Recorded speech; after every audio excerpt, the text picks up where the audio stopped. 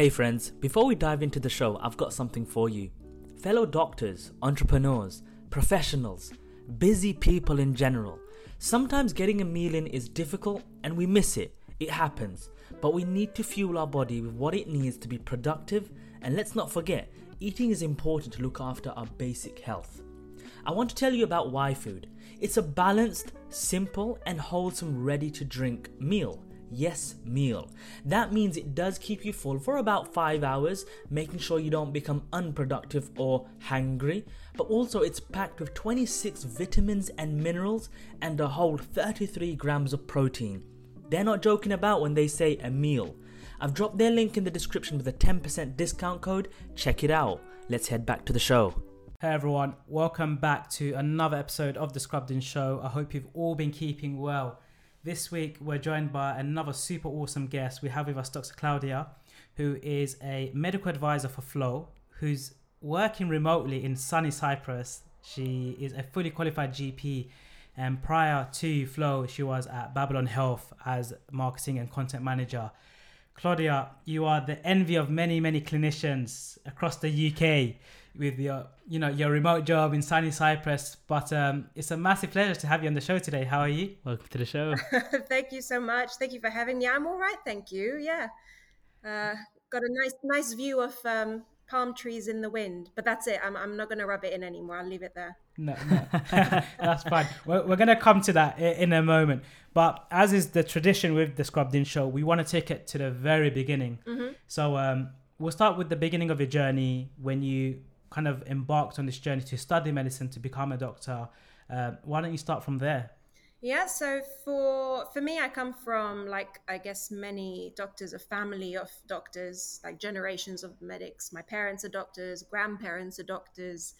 So in part, I feel like I didn't know any different. And so it sort of seemed like the right thing to do, like the natural path for me to take. But at the same time, I loved science. I really enjoyed the idea of looking after people and taking care of people and working with the public. So all in all, I thought this is going to be a great job, a great career choice for me. Let's go for it. I applied to a variety of universities in London. I got into UCL. I absolutely loved my time at UCL. It was brilliant. And then when I finished medical school, I went straight into GP training. Did in total about 5 years. So FY1, FY2, then GP training, did in total probably about 5 years of it, because I had 2.5 children during that time, because I was towards the end of my third pregnancy as I did my MRC GP. And then came out the other end a fully qualified GP, and I was doing a combination of locuming and doing some private GP work. I was doing a little bit of everything clinically when I finished. Tell us the reason why you pursued GP training as to medicine, hospital medicine, surgery. I really loved obs and gynae. That's what I really enjoyed the most. I thought it was a super logical specialty. I thought it was really exciting as well. It's a really thrilling specialty, but I realized that it involved surgery after a period of time. Yeah. And I thought, oh God, maybe I'm not cut out for surgery.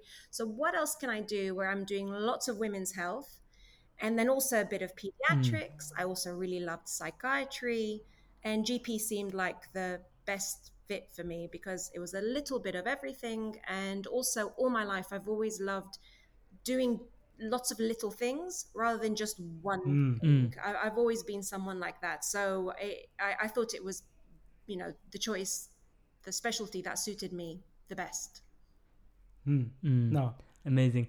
Tell us a little bit about, so GP, in terms of the career, becoming a GP, it's not often considered as a student, right? Because the glamours in the hospital stage and everything. But later on, we realize, you know what, it's a very cool job. Tell us some about the challenges, about how it tests you, the job itself, some of the burdens that you have as a general practitioner. That'd be quite cool to hear. Yeah, it's true. In a way, I'm sad that it's still like that, because you guys, I guess you're a generation younger than me. One generation, two generations, I don't know. No, I don't think we're that young. We're not that young, all right? We're super close in age. You look younger than me by far.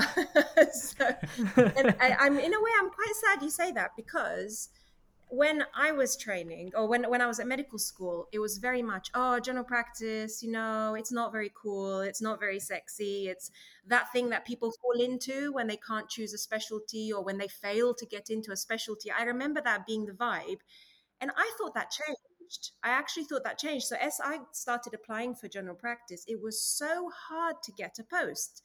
They used to be underfilled, and then at the time when I was applying for training, it was a huge competition, especially for the posts in London. So I'm sad that it sort of still has that kind of reputation, because I certainly felt towards the end of my training that the tide was turning a little bit, and people were quite keen and quite excited to do it, because it is a really super varied job. You sort of, the whole cradle to grave thing that used to be something very appealing in the past isn't there for everyone. It's there for some GPs, but perhaps for the London GPs you don't feel it as much, and that's a shame. But there's a lot to be said about just every 10 minutes you are experiencing something else, seeing something else. You are literally, it's like a roller coaster. I genuinely, by the end of the day, I was completely knackered because high with excitement because someone was so happy to be finally pregnant, and then you were low to the bottom because someone was really in a lot of pain, and then you are high again for another reason. Emotionally, every 10 minutes you are shifting and changing, and the things you're thinking about are different, and you're flipping between specialties. So there's a lot great about general practice, and there's a lot that I loved and that I found stimulating. But on the other side of that, it's exhausting. I mean, it became very exhausting. And I definitely found the more kids that I had, actually, and the best way I could describe it is that I was so full of managing risk and responsibility and caring and thinking about people, and then having to do that at home as well for more and more and more people. I literally felt like I was, just being drowned in how many people I was always thinking about. And it got to a point where I was waking up at night worrying about my patients, and that was really hard when the next hour I was waking up at night because of a child, and then an hour later a patient, and then an hour later a child. Yeah, it just got really exhausting. And there are so many people out there who can totally balance that and manage, lots of children, general practice. But for me personally, it just became really hard, and I felt like I was starting to burn out, and it was really sad. It was like the beginning of my GP career. It was so early on, and I already felt as though I was burning out, and I thought, how am I going to turn this around so that I can still do medicine and still enjoy and use what I've learned, but not completely knacker myself in the process. Absolutely.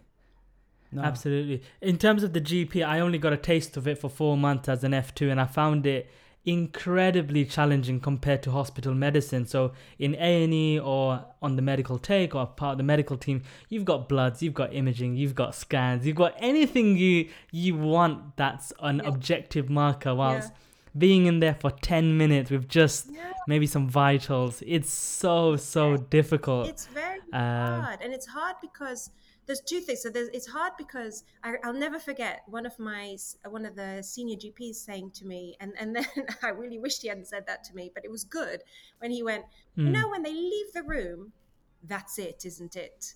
That's your contact with them gone. So what you've said in those 10 minutes and the treatment that you provide in those 10 minutes, that's it, because they're gone. And you're very unlikely. You might call them and talk about blood results and this, but you have to feel secure and safe that what you've done and what they've left with is the best that you can and the safest.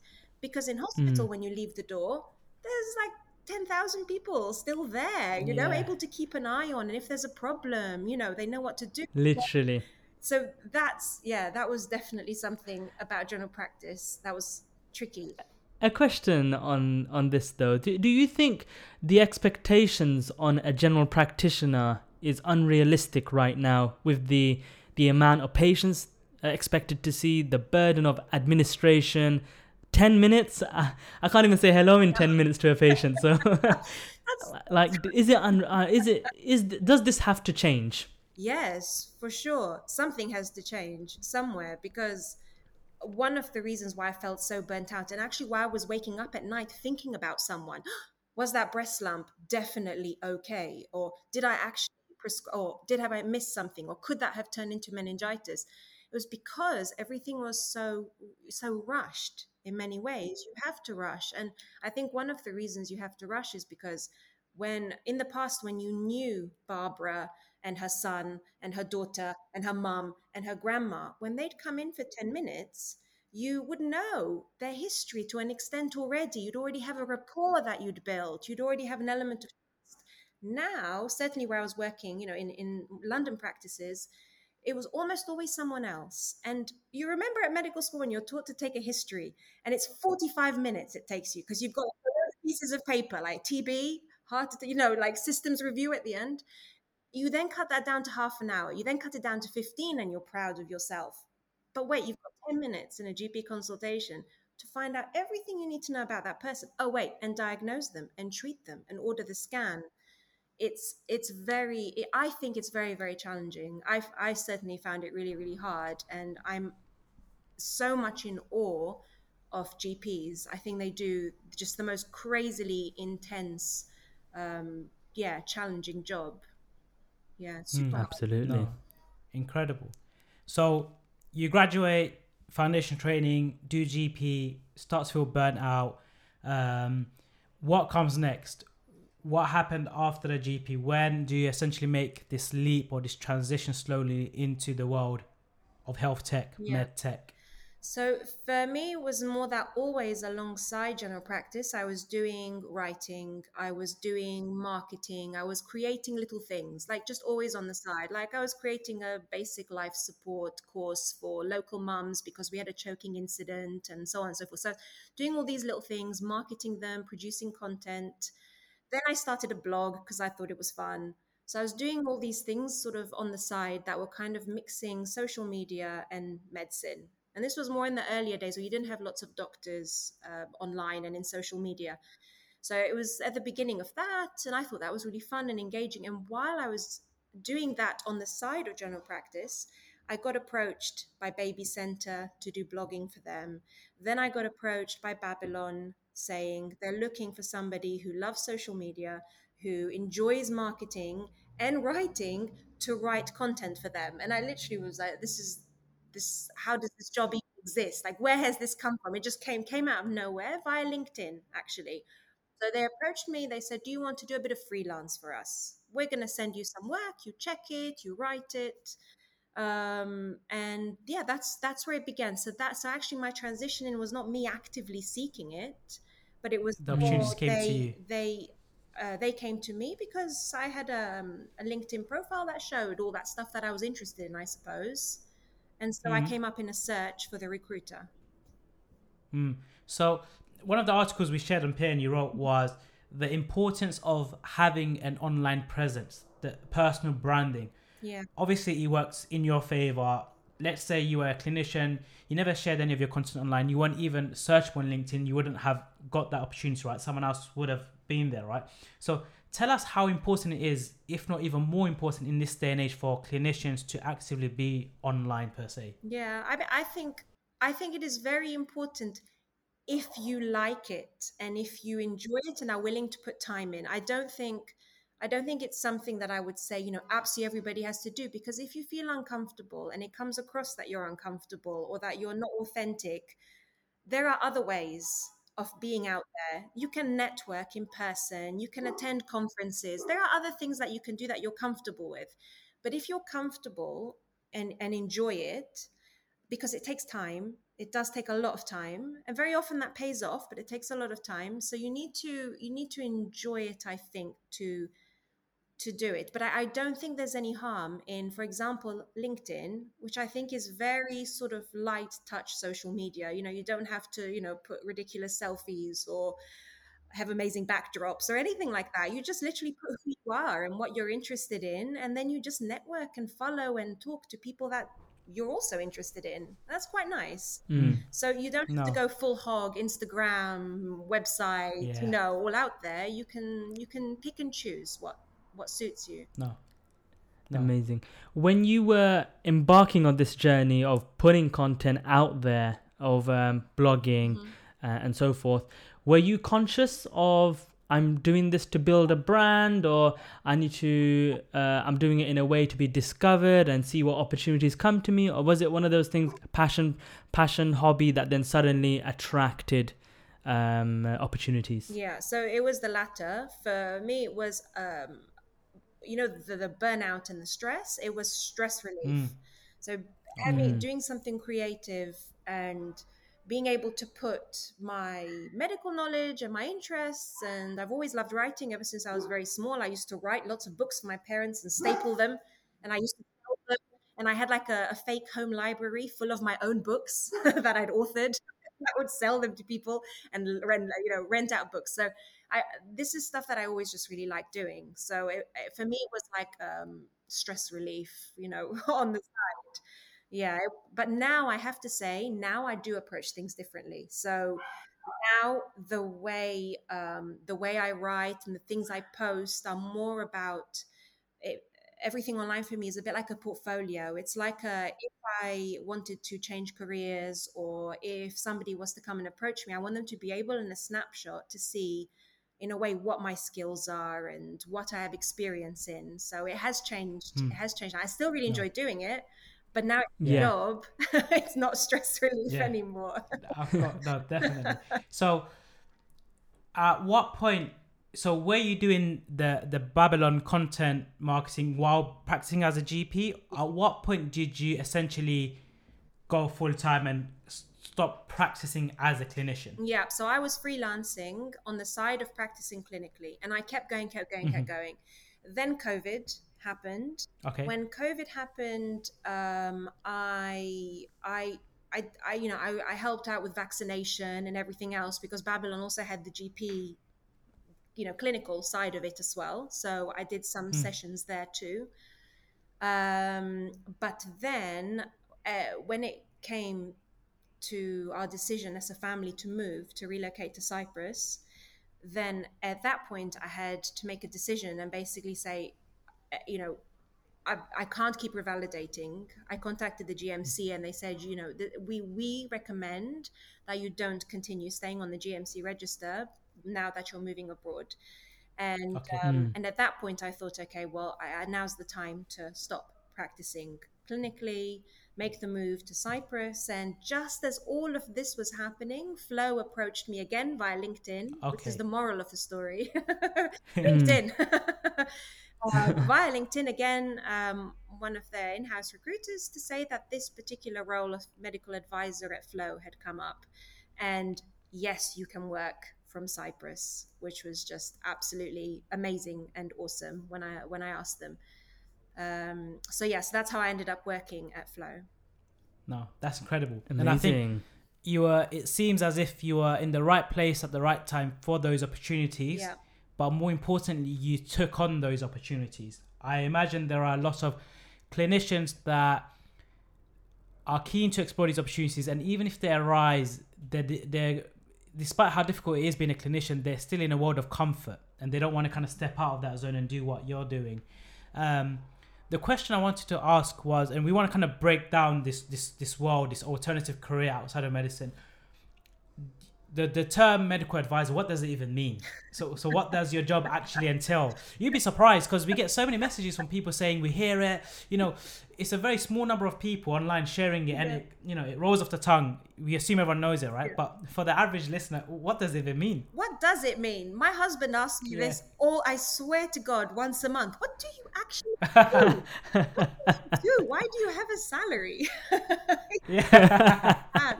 I think definitely I do feel medics really don't understand, because you're so used to being on the ground clinically, seeing patients, dealing with very concrete, like real things, real life. And this feels so removed from that. Medical advisor, the term, I don't know what it means. To be honest, they could probably apply to lots of things. Medical advisor at Flo, there are a bunch of us. There's the little team of us. and we all do slightly different things. There's a group of us that look after content, and we're the ones who really love content. So we make sure everything is as scientifically sound, clinically accurate, safe. We manage risk, of every article that we put out, because at Flow, when you put out an article, it's over 250 million users, right? Which is crazy. So 1 in 5, I remember being told this stat the other day, that 1 in 5 women in the US of reproductive age use Flow. And actually, whenever I go to a party or something, I say, oh, I'm a medical advisor. I say, what the hell is that? And then I say, oh, I work at Flow. And they go, oh, I use Flow. That happens all the time.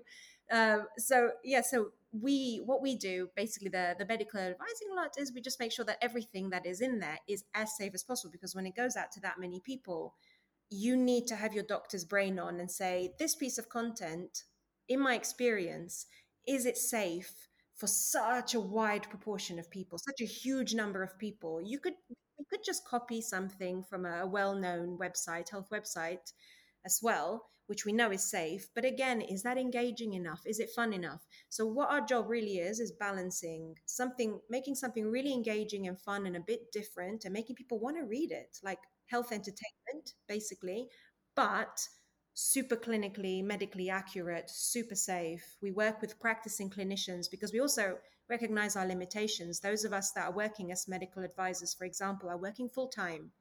We're not doing any clinical work at all. So obviously, the more time you're out, even though we're up to date, we're always reading, the journals, like everything, we're going to conferences, still we're not practicing clinically. So we also, everything we do, we run past clinically practicing doctors in a variety of specialist fields, whatever's needed for that particular article. So that's basically the content side. But there are also medical advisors that work on the medical programming side. So they work with the AI stuff, with the chatbots, with the virtual assistants. We have all these widgets to do with symptom patterns, where people log headache and we see, oh, is there a pattern between when you're logging a headache and your cycle? Could it be this? So there are a variety of medical advisor roles, basically, and the definition of what it is, I don't know, but that's what we do. It seems like it's one of those terms like health tech. When health tech first started, no one really knew what health tech meant, but it was applicable to everything and anything. But you answered the question, which was essentially, when you are out of being a practicing clinician, we know that comes with its own advantages and perks, and you're in the content industry.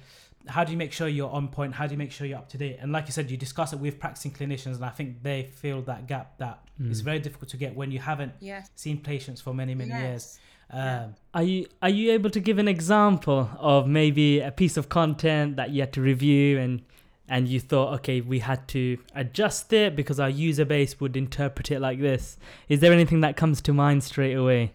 Oh man, there will be so many.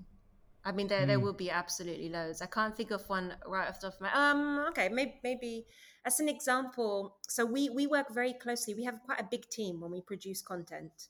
We have a lot of editors, we have writers, we have proofreaders, we have designers. There's actually so much that goes on behind the content creation, and very often we'll produce, say, an image to accompany an article, and it's so important that we keep an eye even on that stuff. So even say the content itself is correct and accurate, it's been checked by a practicing clinician, it's all good, but we have to make sure we keep an eye on the image. And we had one time where we were looking at polycystic ovaries, for example. I'm just trying to think of an example, a recent one. And the way that they were drawn was completely not at all like polycystic ovaries, because why would they? Why would a designer know what polycystic ovaries, necessarily? And the worst part is, if you Google things, if you just Google and copy an image, it's very often the joys of medical misinformation, really wrong. So you will Google, find an example of a wonderful image, you'll say, oh, this is it, this is polycystic ovaries, and you'll draw it, and then it'll come by us and we'll be like, no, this is. And then you Google and you realize, yes, this is actually what people are being shown. This is what's being shown as a standard representation of polycystic ovaries. It's absolutely not what polycystic ovaries are like. You put that out to over 250 million people, and they learn that this is what it is and this is what it looks like. and it's incorrect. So that's not like a major, that's not a risky thing. I can't think of No, the top but of my head right now of something yeah. more major. No, but that's a great example to show where the value proposition is. So no, absolutely, I absolutely get it completely. No, definitely. And I can see roles like yourself will become more popular and more common as you get more health tech startups that are, what we've noticed is a lot of health tech startups are founded by non-clinicians, non-medical background individuals for some reasons. And I think the clinicians go in and kind of make sure the right information is out there. The question I wanted to ask was, a lot of the opportunities came to you due to online exposure, you being out there. So what does the individual who is interested in health tech or a med tech job, how do they get started? What is the flow from being a clinician to, the CV, the interview? Where do you even find these opportunities? Where are they hidden? Because I did an experiment, 2 days ago. It took me hours to find a half decent role online. Like, where are they hidden? What's that? Ask me that again. Where are these opportunities? How do you start that journey as a clinician into health tech? Yeah, into health tech. Yeah, I mean, so because I had a slightly weird way in, so for me it wasn't so much that I was seeking them, let's say, but I was, because I was seeking different opportunities and I was open to them. So in a way, I guess I was going to things like Medic Footprints, for example. I don't know if you've heard of them, and just seeing what else is out there, what other career options are out there. So having your eyes open to that. And I found definitely health tech loves tech. I mean, it just does, right? It is tech. So anywhere tech, like LinkedIn, where everything is, social media, involves some kind of technology, is a great place to go to find these opportunities. And, following other medical advisors in tech, following companies that are health tech companies, these kinds of things on LinkedIn, and just following them, interacting with them, seeing them post job opportunities is one way for sure. And then just going for it, just sending your CV and just applying. Another thing that works quite nicely sometimes is just reaching out on LinkedIn to someone that is doing a role similar to what you might like, and just finding out about it and seeing if they've got time to maybe talk to you about it. That's also one way. Networking, James Somaru's health tech podcast, which I was listening to, he now does these sort of Google Cloud SomX meetups, and they are very social. You go, you listen to others speaking about their health tech journey, and you network with lots of others who are either at the beginning of setting up a company, a health tech one, or have quite an established one. And that's a great way as well to find out about job opportunities and to network too. No, amazing. Definitely. And I think it is going to start becoming more and more popular and more prevalent. And I think the beauty is, so I don't know if this is a change in trait in generations, whereas it used to be very competitive as medics and clinicians. They would never openly share information, whereas the new cohort of health tech advisors or medical advisors like yourselves are openly sharing, this is what I do, I like my job, these are what it entails, reach out to me and I'll tell you how to get into the industry. And I think it's refreshing to see that, whereas clinicians generally are a bit of a, the type A personality, very competitive, will keep all the resources to themselves. So I don't know what your thoughts are on that. Yeah, when I was getting into all of this, I swear to God, there was nobody. There was just nobody out there. And they must have been, but they just weren't talking about it. So, you never found out, you never heard about it.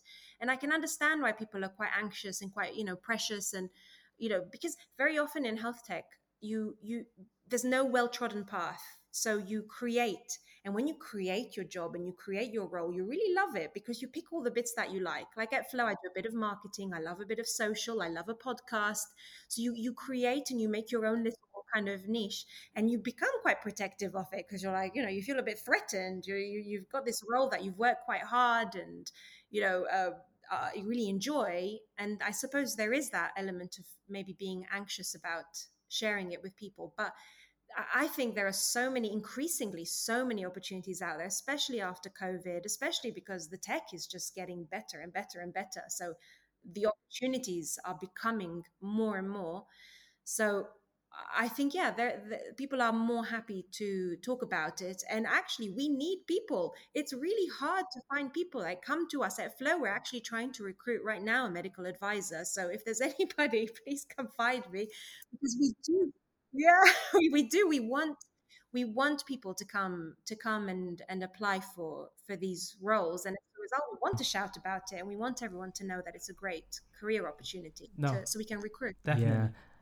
Yeah, I think one major thing also with the recruitment aspect of it is that as doctors and medics, like you said, it seems like an untrodden, unknown territory, right? I'm only good at taking histories and diagnosing and treating. What do I know about X, Y, and Z? And I think people like yourself opening up, talking about what you do, you start to make it make sense for us what you do now when you talk about I proof check, fact check, make sure it's not interpreted in the wrong way when a billion odd people might see it. So I think it all makes sense. And I think the other thing is now we're in a time where medics are starting to explore other careers, and it's because of, I guess, sometimes they go into a career and they don't actually like it. It doesn't meet their expectations. Sometimes they're looking for a better work-life balance. Sometimes they're looking for a more social environment, which might not be in the NHS. So I think people like yourself sharing it now are opening doors and allowing doctors to, I guess, not stay miserable and trapped, but into another place now. So definitely awesome to see. Yeah, no, definitely don't stay miserable and trapped. And I remember No. that my husband and actually I think a lot of people in my family and everyone, and even myself, were really skeptical at the beginning, thinking, what could you possibly do other than medicine? You've got a medical degree. What could you possibly, like, there's nothing else. What, pharma? That's it. That's all you can do, right? And so I think definitely now that more of us are talking about it, and health tech, I have found, has been an amazing way of combining medical experience and expertise with something more creative. It's quite fast paced. It's flexible, yes, but also you've got to be just really like super reactive, because you're working in something that's not well established. You haven't got a protocol, you haven't got a guideline. You're making the protocols, you're making these guidelines. And there's something so nice about that. It's challenging still. So just like medicine is challenging, you have a lot of responsibility, still manage quite a lot of risk, but you can be creative, and you sort of can guide a product and watch it grow. It's very nice. No. It's a really lovely No. role. Definitely. Amazing. Yeah, and I think you're right. It feels after a very long time, clinicians and medics are allowed to kind of foster that creativity that you have before you start medical school and during medical school, that kind of gets drummed out of you, especially during foundation training and specialty training, right? And medics are creative to a certain degree, despite what people say. So it is nice. The night shifts beat it out of you, don't they? Creativity. Yeah, it's gone. Creativity. What creativity? You want me to sit down and write and think about this art? Like, It's only a bleep, documentation and prescribing. that's as creative as you get, right? Yeah. You may get to use a fancy pen. But so going back to the beginning, how are you mentally now in terms of your mental well-being? We talked about burnout. Where are you now? Yeah, awesome. Well, I'm sleeping, so that's a Yeah. major plus. That's a major bonus. Yeah. I'm sleeping really well, which I didn't for many years. And I feel like I am ticking that creativity box that I lacked, or that I didn't lack, but I was doing it in other ways. I was doing it in other unpaid, around my work ways. And now it's actually so nice to have a job that you do that ticks all the boxes of the things that you enjoy, and you're paid for it. You don't have to go seeking for that creativity somewhere else and squeezing it in around the side of what is a very stressful career. You can actually combine it into your career. And it's not just being a medical advisor at Flow or working in content. I think there are so many opportunities out there for doctors to be more creative and to try other things. It doesn't have to be in tech, for example. You can always find something that suits you, but traditional medicine is such that you won't necessarily find it where you are. You've got to look outside. Yeah, you got to look outside, or create something if you can for yourself. No, definitely agree. Absolutely. And you could tell, like, just listening to you and seeing you can tell how vibrant and happy and energetic you are, right? So definitely doing the right thing. You're gonna get a lot of messages on LinkedIn after this episode, by the way. So the question now is, do you see yourself ever going back into clinical medicine, practicing as a clinician, or are you kind of set on this is the journey? I'm sure there'll be variations in the job and the roles, but clinical medicine itself, do you think you'll ever go back? Maybe. Yes, I would never say never to it, actually. And I was having this conversation with some friends and with my husband recently, and saying I would only ever go back to it if it weren't exactly the same as it was when I left. So if I had more time per patient, I felt like I had more resources, I felt like I could give my best, I could finish at the end of the day and feel like I wasn't rushed to death, I did my best, and I feel really great about it, and I feel like I made a difference, then yes, I would. Where I was before, definitely. I would never want to go, absolutely never want to go back to that, especially compared to now that I've seen what else I can do, what other jobs there are out there. But in Cyprus, life is different, medicine is different. You have the opportunity to create your own clinical sort of environment more than in the UK and in the NHS. So that's why I would never say never. But right now, this is by far the best suiting for me job, for my family, for just what I enjoy doing at this point in time. Yeah. No, definitely. Amazing. And I think we were speaking to a few consultants as well, and it was the future of clinicians and consultants particularly will be a hybrid role, not just being a clinician, but we envision that maybe a day or two will be spent working for a med tech company or a health tech company, even in a consulting fashion. And it's probably a dream. We don't know if it's ever going to happen or not, but it will be like a hybrid role where clinicians aren't just going to be practicing clinicians. They're going to be having multiple roles and responsibilities outside of medicine, especially in the UK. The question is, can you do these jobs while being a full-time doctor? How do you test the waters? Because medics, right? We're risk averse to a certain degree. We follow what we've been taught. There's a checklist. I know where I'm going to be in 6 years' time. I know what the training pathway is. Is there a way to experience it, taste it? How do people interested in go about it? Yeah, it's a very good... Without having to leave the job. This comes up all the time. And I was talking to a load of quite senior medical advisors, people who were there right at the beginning. And we were all talking about our sort of experiences and how it had been. And we realized that some people just apparently burn their ships. This is how it was described, but just burn your ship. Wow. I'm out. I've had enough. I'm done. Burn my bridges, burn my ships. I'm gone. And what I find when I leave, good luck to me, but I just don't want to be where I am anymore. And there are some people who do that, but actually most people that I know will have a bit of a transition period because they don't really know, what is medical advisor even? Do I really want to do this job? Do I like it? Yeah.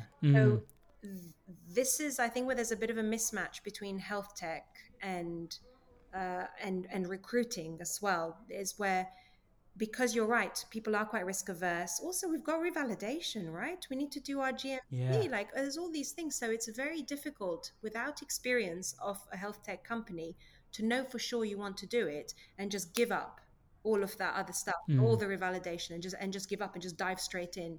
So there is a bit of a mismatch there where we're sort of expecting people to get stuck in, but they might not want to risk giving up their clinical work. So this, I have honestly do not have the answer to this for you. I don't know anyone who does. There's the opportunity to do some entry level health tech. I've seen them on LinkedIn. There are some companies that offer entry level health tech where you can still do a few sessions a week of medicine and you do a couple of sessions a week of health tech. So that is definitely out there. It is definitely an option. You've just got to keep your eyes peeled for those. So those options are there. But I agree. I think increasingly, if we want to attract people, we need to permit them in some way to do some clinical work as well if they're in the UK, and that's something that they need to do. In Cyprus, that's not the case. So. It's different. I think the middle ground we see, or it feels as if it's lots of doctors are interested. They want to taste it. They want to see if it's a role for them and then commit. Whereas many of the roles, or many people like yourself, kind of went knee deep, plunged into it, left clinical medicine. Whereas the nature of medics are not like that. I'll describe you as an outlier. Yeah. In this kind of industry, right? If it makes sense, because the vast majority of medics are interested, but you know, very few will go on and act upon it, which is quite interesting. Yeah.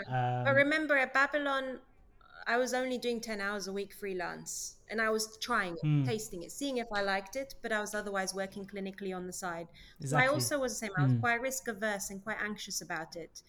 But as I spent more and more time there and realized I liked it, then the clinical work went down and the marketing and content went up. I see what you mean. The question I had was, do you feel because you are a GP in that lifestyle that you are more receptive to these type of work and opportunities compared to someone who's in the middle of hospital training? It's a different dynamic ball game, right? So GPs are naturally work-life balance, a bit more conscious. They're already doing things outside of the clinical role, whereas hospital trainees, the training pathway is double, if not longer, than GP training. Do you think that played an element, and it's a bit easier for GPs to make that leap? Yeah, and whether it's because my circle is such that because I'm a GP, I have more GPs in my network, and that's why I see more GPs in tech than other specialties, or is it actually that because we're a bit more portfolio minded, or not just portfolio minded, but we have the opportunity to be more portfolio minded, that we get more involved in these kinds of other projects, whether it be health tech or anything else. Yeah, that's a good point. I imagine it would be very challenging. I sort of think of my husband's a surgeon, and I think certainly it's not like they're gonna give him a day off, right, a week, and be like, "Hey mate, do you know what? Go and explore." It's not like GP were like, "I'm gonna only work 4 days a week. I'm gonna locum," right? As a surgeon, like it doesn't work, right? Off. And even actually, I remember when I was a junior GP trainee, the only way you could work part-time was if you had a child or some kind of massive extenuating circumstance. So even then, how long ago actually? And I'm not sure whether hospital medicine has caught up with giving people sessions here and there to explore other things and to be more creative or do other things on the side.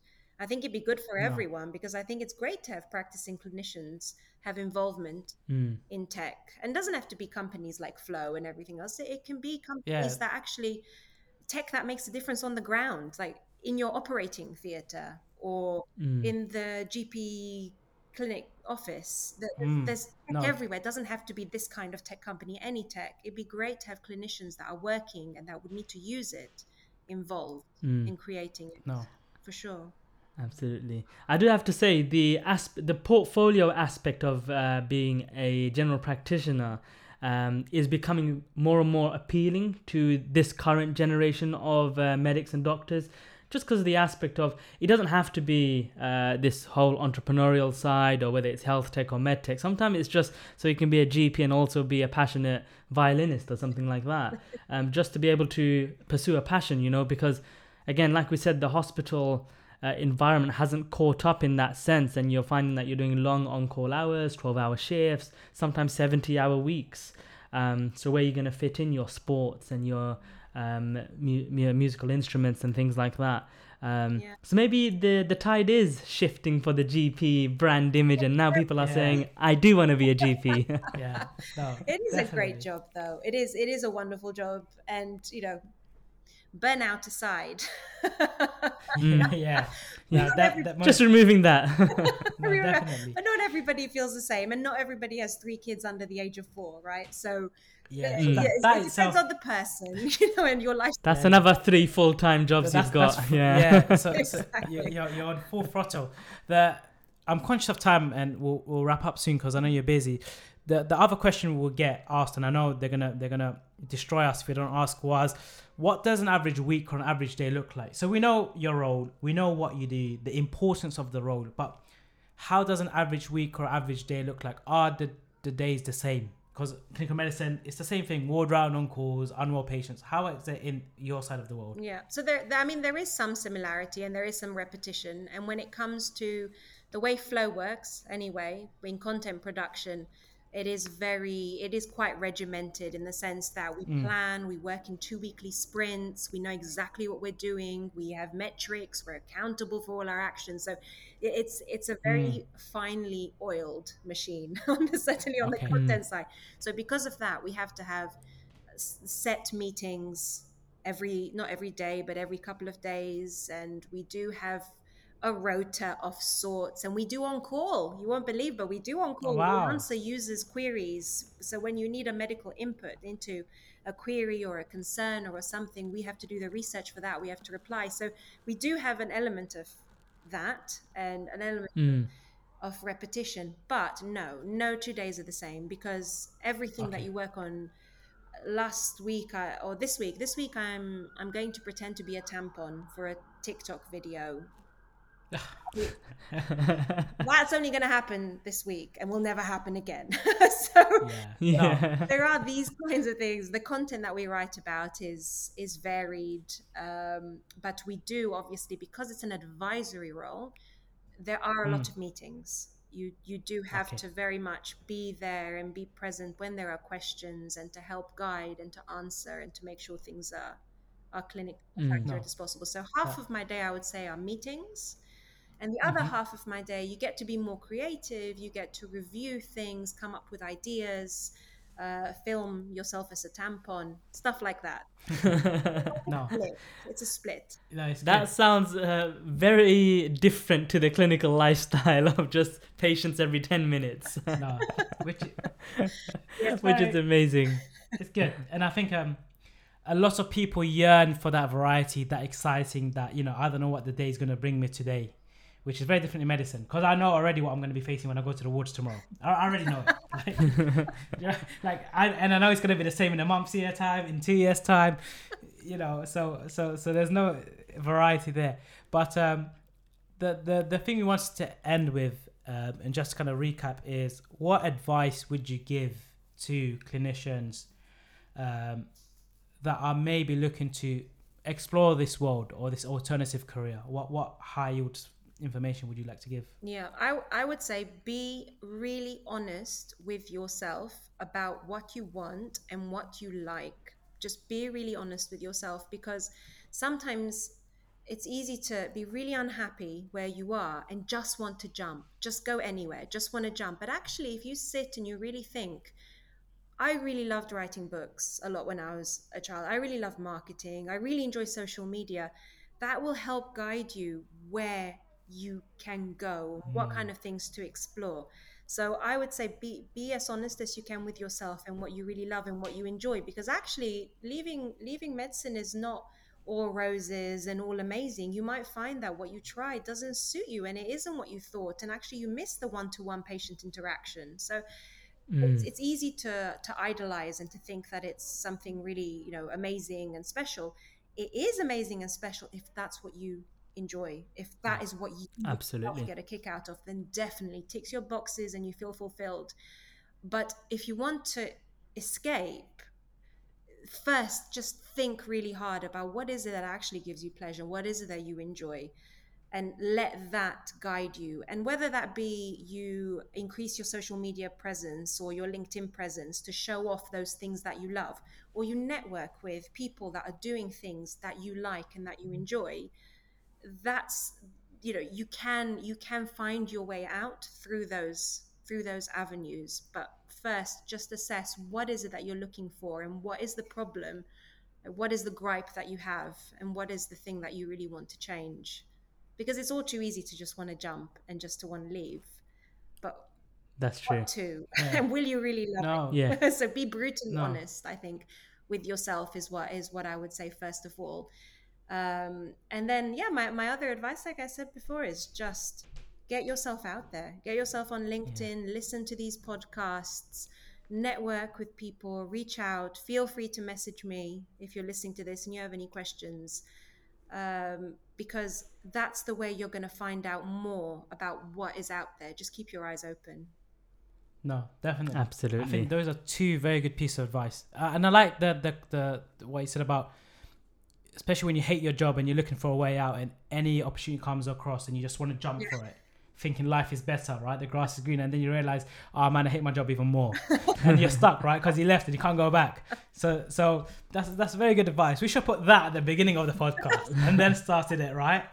But no, thank you so much, Claudia, for taking the time out to talk about your journey, talk about what you're doing. We do need a lot more people like yourself sharing it, writing articles. I have to say your writing is very good. Oh. It is very good. The articles written, I did enjoy reading them. Thank you. But no, thank you so much. Thank you so much, guys. Lovely to meet you.